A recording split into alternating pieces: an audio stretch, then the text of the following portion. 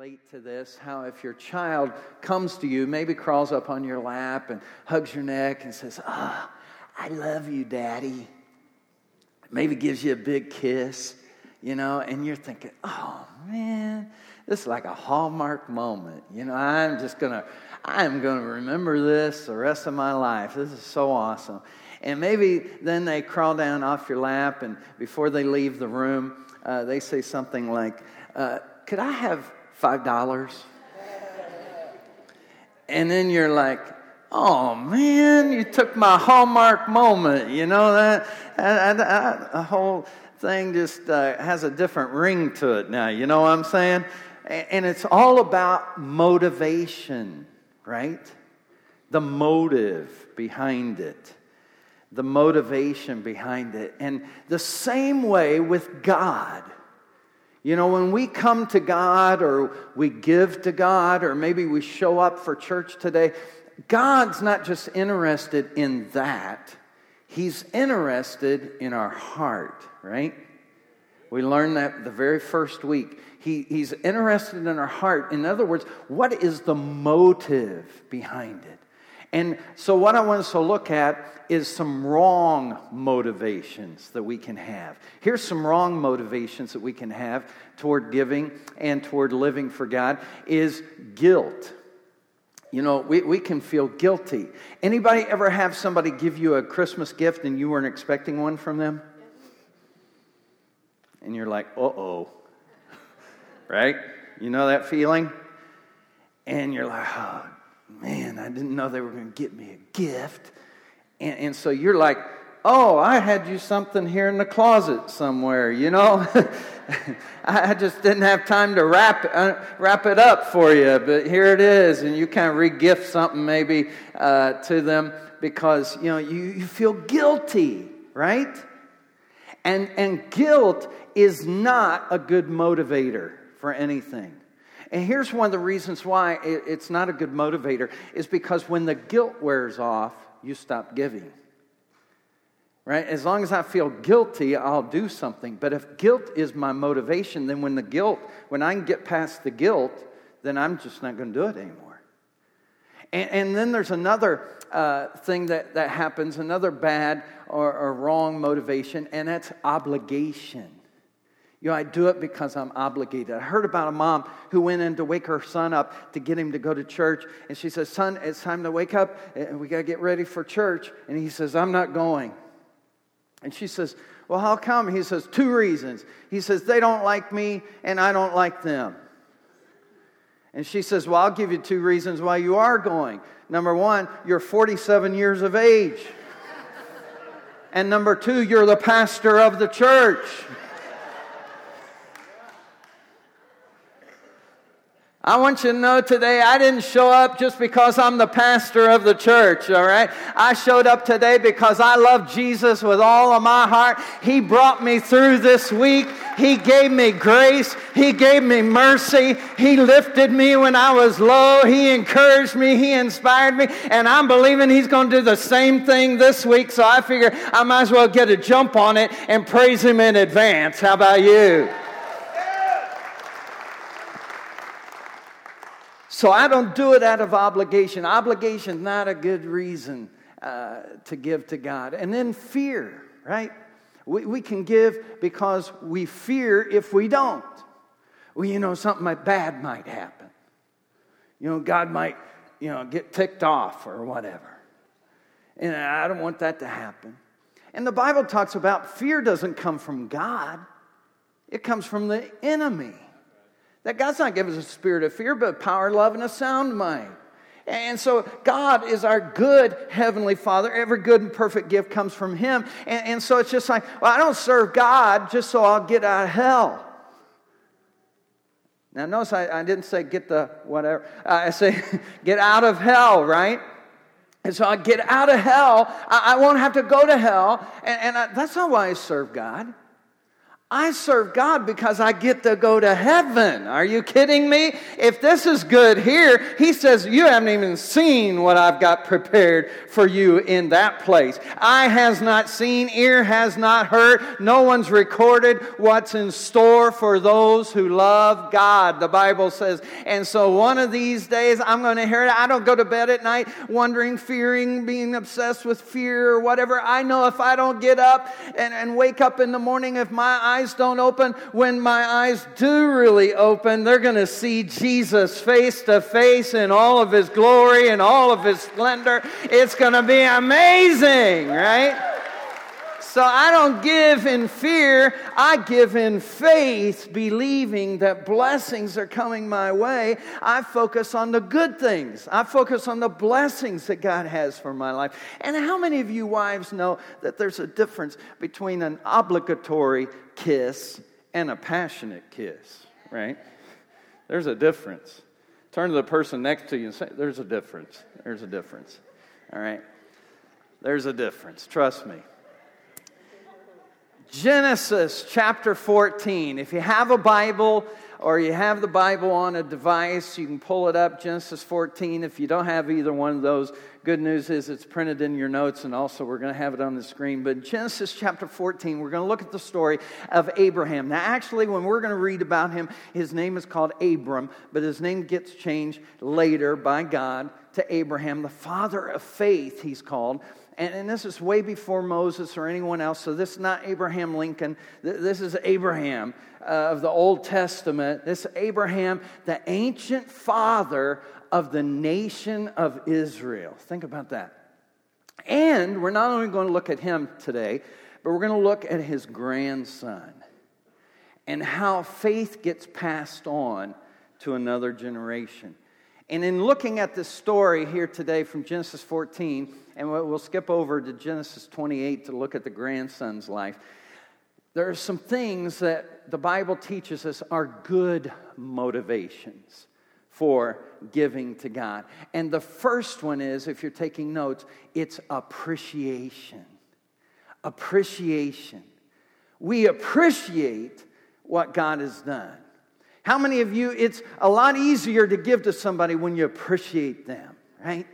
You kind of want to give to them because you so appreciate the things they've done for you. Well, Lot, the Bible says he was Abraham's nephew, and he had chosen to live in Sodom. Abraham gave him a decision to make, and he chooses bad. Anybody ever make a bad choice? You know, some of you haven't? Okay. And so he makes at least not in the last 5 minutes.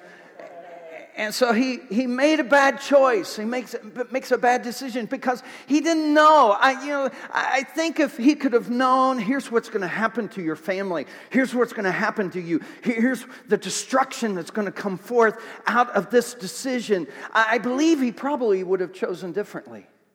Some of you, if you could have known what was behind that choice in college. See, if you could have known what was behind that choice you made 5 years ago, if you could have known, if somebody would have given you the future, you wouldn't have chosen what you chose, would you? You wouldn't have gone to that party. You wouldn't have gone to that situation. You might not have married that person. You might not have called them back. You might not have taken that job. You might not have gone there, done that, not have said that. You wouldn't have been misleading. There's things that we do, we don't know the outcome. And that's the same thing with Lot. And it's because the enemy doesn't tell us the end of the story. See, Jesus said there's a thief, and he's come to steal, to kill, and destroy. But he says, but I have come that you might have life and life to the full. And this paints a perfect picture of what God does in our lives. So let's take a look at Genesis chapter 14. Here's what it says. The 4 kings seized all of the goods of Sodom and Gomorrah, all their food, and they went away. They also carried off Abram's nephew Lot and his possessions, since he was living in Sodom. And a man who escaped came and reported this to Abram the Hebrew. And now Abram was living near the great trees of Mamre, the Amorite, a brother of Eshcol and Aner, all of whom were allied with Abram. And when Abram heard that his relative had been taken captive, he called out the 318 trained men born in his household and went in pursuit as far as Dan. During the night, Abram divided his men to attack them, and he routed them, pursuing them as far as Hobah, north of Damascus. He recovered all, everybody say all. He recovered all the goods and brought back, he got the goods, right? And brought back his relative Lot and his possessions together with the women and the other people. He went and made a full recovery of everything. How many are glad when your computer gives you a full recovery, right? And you didn't lose it all. Didn't lose everything. Recovery is huge. And so this is a picture of what happened in your life. Because some of you made some bad choices, bad decisions along the way. There's some things that you wish you could have known. You wish it would have turned out that way. You wish you never thought, I'd end up here. How did I get here? Maybe you even asked yourself some of those questions. And sin and the impact of bad choices and bad decisions impacts our lives. But here's what God does. Just like Abram, He comes in. He knows that we're in need of help. He knows we can't pull our way out. And so He comes and brings deliverance to our lives and arranges for us to recover and bounce back. How many have had that bounce back factor in your life? And so it's a beautiful picture of how God uses Abraham to bring this deliverance. Now I want to see what Abraham do after this. Here's what he does. It's interesting. After Abram returned from defeating Kedorlaomer, okay, do you want to pronounce that? You don't know if I'm mispronouncing it or not, do you? So we'll go on. And the kings allied with him. The king of Sodom came out to meet him in the valley of Shaveh. That is the king's valley. And notice this. Then Melchizedek, king of Salem, brought out bread and wine. Now he's bringing out like communion. This is way before communion. And some Bible scholars believe that Melchizedek was actually the pre-incarnate Son of God in the Old Testament. You know, there was one occasion where a king threw 3 Hebrew boys into the fire, and he says, well, didn't we throw 3 in there? And they said, yeah. And he says, well, there's a 4th one in there, and he looks like the Son of God. Many Bible scholars believe it was the Son of God, that Jesus was there. And so now, here's Melchizedek. We don't know where he came from, don't know anything about him. He's this mysterious person who showed up and blessed Abraham. He was a priest of the Most High, and he blessed Abraham, saying, blessed be Abram by God Most High, the Creator. And he says, blessed and praise be to God Most High, who delivered your enemies into your hand. Then Abram, notice what he does. What's he do?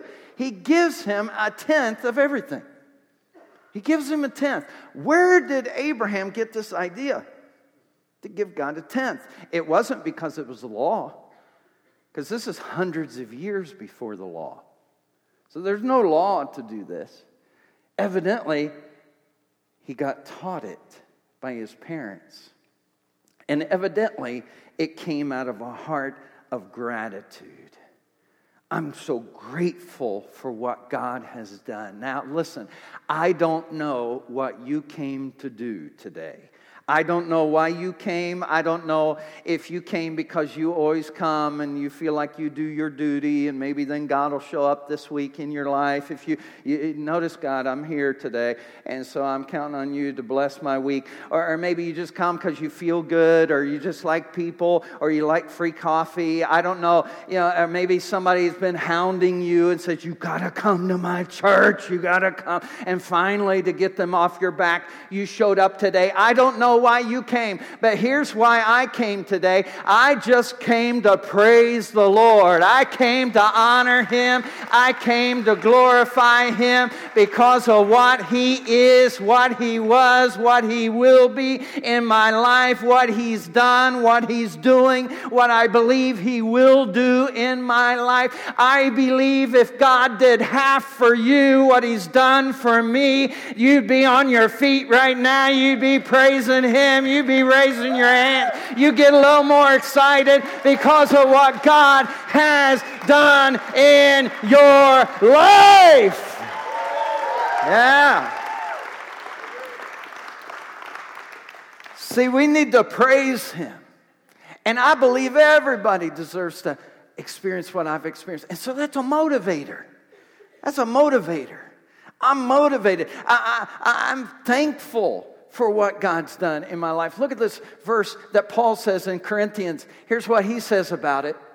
He says, you must teach and decide. Each of you must decide in your heart. Where? In your heart. See, and we learned that the first week. Giving's about the heart. It's not our money. It's the heart. And so you decide. No, this church ain't going to tell you what to give. You decide. Between you and God. In your heart, what you should give. And here's what you don't do. You don't give reluctantly. Well, got to give. They're asking me, here comes that bucket, put something in there, feel like I'm on the spot, No, you don't give for that reason. Or in response to pressure. Oh, they got that miracle offering coming up. Wanting everybody to give over and above, and I feel pressure that I'm going to have to give. Paul says, no, don't. Just keep your money. Just keep it. Because God doesn't need your money. God doesn't need it. God's after your heart. So if your heart's not in it, just keep your money. And then he says, here's what God loves. God loves a person who gives cheerfully. Who says, oh, good, it's offering time, Oh, good, it's an over and above opportunity. It's a chance to give back to a God who's given so much to me. He came to me when I was captive, when I was harnessed in sin and hell, and I had nothing to offer Him. And in that condition, He came to me and liberated me, and I've never been the same again as a result, and I'll never be the same again. And so therefore, I gladly give to Him. I gladly give to Him. Now, Abraham did this 400 years before the law, and evidently it got passed down. And I think last week we learned it got passed down from Adam and Eve. Just started right out the gate. Adam and Eve must have taught Cain and Abel, because last week we learned that Cain and Abel were taught to give their first fruits, the first of their income, to God. And so therefore, it just got passed on from generation to generation. Let me tell you something. And we do this when we dedicate children to the Lord. It's awesome. But what I say to parents up here is listen, we're partnering with you. In other words, don't expect us to do in 1 hour on Sunday what you, or undo what maybe you did all week, okay? Here's what we do as a church. We partner with you. On Sunday, we're going to tell them about the same Jesus that you've been telling them about all week long. We're going to pray with them like you've been praying with them all week long. We're going to come alongside of you and reinforce what they're going to do on Sunday is they're going to hear it from somebody else. So they're going to think, well, it's not just a mom and dad thing. It's a everybody thing. It's everybody thinks, well, I'll serve God. I'll live for God. That God has a plan. God has a purpose. God has a destiny for my life. I believe that God has purpose for me, and we want every child to believe that because it's the truth, right? And so what we're doing, we're partnering together in this. And that's exactly what we're going to see happen in the future of Abraham's family. So let's move on. Here's the second thing that happens is spiritual illumination. All right? Spiritual illumination begins to happen. Not just appreciation, but now there's illumination that begins to take place because Abraham has a son, Isaac. And then Isaac has a son, Jacob. And Jacob was not like Abraham. Okay? Jacob was a deceiver. All right? He was a trickster. He was a shyster, if you will. And here's what he would do. He would try to, get stuff for himself. He was out for himself. What he could get. And he's like, my brother's got the birthright. I want that. And so he tricked his brother into selling him his birthright. And then after that, he tricked his own father to give him the blessing. And so after all this, then he begins to process things, and he begins to run from God. Notice this in Genesis chapter 28. Let's read it together. Here's verse 1. Here's what it says. So Isaac called for Jacob, and he blessed him and said, may God Almighty bless you and make you fruitful and increase your numbers until you become a community of peoples. May he give you and your descendants the blessing, notice all these blessings, given to Abraham, your grandfather, so that you may take possession of the land where you are now, or where you reside as a foreigner, the land God gave to your grandfather, Abraham. In other words, see, when I serve God, when I live for God, it's not just about me. See, when you're here today and you're serving God and trying to live for God and trying to be a spiritual person that's connected to the Spirit of God, it's not just about you. It's awesome what God's doing in your life and things like that, but I'm telling you, it's for your kids and your grandkids too. It's a ripple effect. Say ripple effect. It's a ripple effect. It goes out. It continues on. Because here's what happened is Abraham had this encounter with God, and now his grandson, this trickster, this shyster, this whatever you want to say, he was so not in tune with God, is going to have an encounter with God. Let's read the next part. Here's what it says. And Jacob left Beersheba and set out for Haran. And when he reached a certain place, he stopped for the night because the sun had set. And taking one of the stones there, he put it under his head and lay down to sleep. And he had a dream in which he saw a stairway. Here's where that song came from. Okay? Stairway resting on the earth with its top reaching to heaven. Stairway to heaven. And angels of God were ascending and descending on it.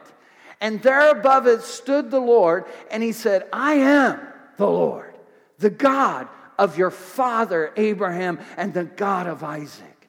I will give you and your descendants the land on which you are lying. And your descendants will be like the dust of the earth, and you will spread out to the west, to the east, to the north, the south, and all peoples on earth will be what?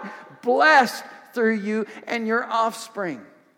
I am with you and will watch over you wherever you go, and I will bring you back to this land. I will not leave you until I've done what I have promised you. When Jacob awoke from his sleep, he thought, surely the Lord is in this place. And I was not aware of it. See, I hope that happens for you every time you come to church, every time we open our mouths to sing, because let me tell you something, when 2 or 3 are gathered in his name, he's there in the midst of them. He said, I will inhabit the praise of my people, and so surely the presence of the Lord is in this place. Amen? So the presence of God. And he says, I wasn't even aware of it, because I'm just out for myself, right? That's all he was out for. And he says, I was afraid. How awesome is this place? This is none other than a house of God. This is the gate of heaven. He has this encounter, this illumination with God. And out of this reaction, it's amazing what happens. What his response is. Notice the next few verses. Here's what it says. And early the next morning, Jacob took the stone he had placed under his head, set it up as a pillar, and poured oil. He like sanctifies it. And oil is like a symbol of the Holy Spirit. So he's like making a sanctimonious kind of example here on top of it. And he called the place Bethel, though the city used to be called Luz. So he renames it. And then Jacob made a vow, saying, if God will be with me and will watch over me on this journey I am taking, and will give me food to eat and clothes to wear, so that I return safely to my father's household, then the Lord will be my God. And this stone that I have set up as a pillar will be God's house. And of all that you give me, what's he going to do? I will give you a tenth. Isn't that amazing? What's up with these guys? Huh? They keep coming back to that. They just keep coming back around to, I know what I need to do. I need to tithe. I need to give 10%. Now, we learn that tithe is not important because we give it, and it's 10% or whatever. No, it's putting God first is what it is. See, it's giving in faith to God. That's what it is. When we do that, it's amazing what God does because God begins to work in different ways in our lives. Look at these verses again, 18 and 22. Let's put that back up on the screen for me. Early the next morning, Jacob took the stone, they placed it under his head, set it up as a pillar, poured oil on top of it, and this stone that I have set up as a pillar will be God's house. And of all that you give me, I will give you a tenth. See, he had been taught this principle by his dad, passed down from his grandfather, and it was not just because it was an obligation. He now sees it as an opportunity. It's an opportunity. See, when we see the Lord working in faith, in tithing, it opens our eyes spiritually. I don't know about you, but it's amazing to me, that story that I told a couple weeks ago of the 5 loaves and 2 fish. And I was thinking about that again this week, how that little boy, that boy let go of it. I don't know if I'm going to eat it today or not. Here we go. And he let go of it. And we know what happened. Of course, he didn't know what was going to happen. But what happened is everybody got fed, over 5,000 people. And the Bible says they had over 12 baskets of leftovers. Now, who do you think got to go home with some leftovers? Help me out here. I'm just thinking you give that boy some leftovers, right? I mean, it's all started with him. I mean, this all happened because he let go of what was in his hand. And can you imagine his mother when he came home? And she's like, what is this? And she's like, where you been? Whose house have you been inside? What'd you do? You explain this to me. Mom, sit down. Right? Because it's an amazing story. When I let go of the little that was in my hands, this is what God did with it.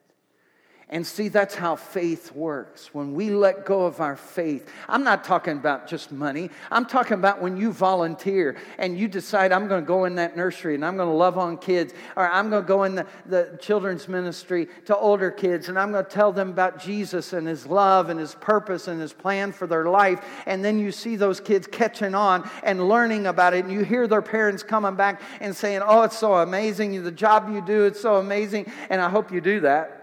Right? And you go back to them and you say that to them and they say, oh my gosh, it's incredible. I'm telling you, it's amazing when you let God work in your life. It's amazing what He will do. And the same thing happened to him. And here's the last thing. Write this down. We'll cover this real quick. It's adoration. Turn to the person next to you. Say it's adoration. Adoration. That's worship. It's worship when we give to God. He promises to God, I'll give you the tithe the rest of my life. And He sets up this altar of worship. And it's interesting that Melchizedek comes and appears to Abraham. Again, many Bible scholars believe this is the pre-incarnate Jesus because he serves communion to him. 2,000 or so years before Jesus would stand up on that night with His disciples and say, this is bread and this is a cup, but this is not just a bread and cup. This is my body, which is broken for you. This cup is a new covenant in my blood. As often as you eat this bread and drink this cup, you show forth the Lord's death till He comes back. It's in remembrance of me. See, when we offer to God our tithe, when we give to Him, we're remembering who's in charge of our lives. We're remembering who's really the boss. See, it's not the person who has their name stamped on your check if you get a check, or that direct deposit that hits your bank account every other week or whatever, and you think, well, that's who my source is. That's my supply. No. You wouldn't be able to have a job. You wouldn't be able to do what you do. You wouldn't be able to have that income if it weren't for God and His favor and His blessing on your life. He is the real source. And when you give to God, and when you give to God first, you're saying, you're first in my life because you're my real source. You're really the source of my life. Of whom shall I be afraid? I don't have to fear what man can do because God is for me. And if God is for me, who can be against me? See, you have a new life. You've been changed. And Jacob is changed as a result. He's no longer the selfish individual that he was before. He's no longer looking out just for himself. Now he's looking for who he can bless and who he can be a blessing to. And my prayer is, God, help us all to have that kind of change in our lives, to where we just look at where we can bless others, how we can be a blessing, how we can give back to the great God who's given so much for us. Amen. Amen. Let's pray. Father, thank you for another opportunity today to give to you our time, our talent, our treasure. Some of us, God, to just spend the whole morning here. Because 1 hour is not enough. We want to greet people at the door. We want to serve them coffee when they come in. We want to teach their kids about Jesus. We want to partner with parents. We want to be involved in celebrating communion and passing that out. We want to play instruments that you've gifted us to be able to play. We want to sing to you a new song of praise because you're worthy of all the praise and all the glory. Maybe you're here today and you say, Craig, I want to serve God in the future days of my life like never before, and I want to give Him my time, my talent, my treasure. I want God to know right here, right now, that He is first and foremost in my life like never before, and I want Him to use me in a way that only He can do. Will you just raise your hand and say, yes, that's my commitment to God today. That's my life. Yes, Father, you see every hand that's raised in this room. And God, I pray that you will take every life, every person, the time, the talent, the treasure, and use it. Leverage it for miracles to happen, for supernatural illumination to come into our lives as we move into a realm maybe we've never known before, and we thank you for it. While we're still praying, there may be others of you that maybe you're a little bit like Lot. Maybe you've made some bad choices before, and you can relate to him because he made a terrible choice. He went in a bad direction. And it was costing him. And maybe you've had high cost for some of the bad decisions of your life. But maybe you're here today and you'd like to give God those bad choices, bad decisions, and make one great choice and great decision to give your life to Him. And if you're here this morning and you'd like to do that in this place, right here, right now, the same God that took Lot and rescued him and pulled him out of that bad situation can pull you out today and rescue you from every mistake, every bad choice, every bad decision. Yes, there may still be consequences, but there's a God who forgives and forgets and restores and empowers, and He can do that for you. And if you'd like that to happen right here, right now, would you just raise your hand and say, yes, that's me. Yes, yes, yes, yes. I see those hands over here. God bless you. How many others today? Several hands around the room. God bless you back here. All right, several people have raised their hands in about every section. So let's go ahead and pray this prayer. Maybe everybody can just pray it. Just say, Dear Heavenly Father, thank you for sending Jesus to pay the price for my mistakes. I know I've sinned against you, but today I want to start over. So please wash away my past. Give me a new beginning.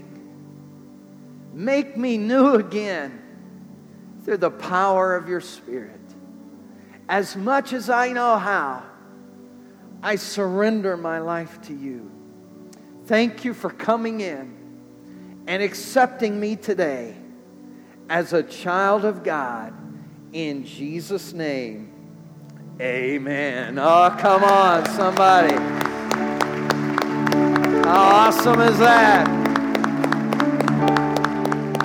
We celebrate with those of you who made a commitment to God. I want you all to stand now, and we're going to conclude with prayer.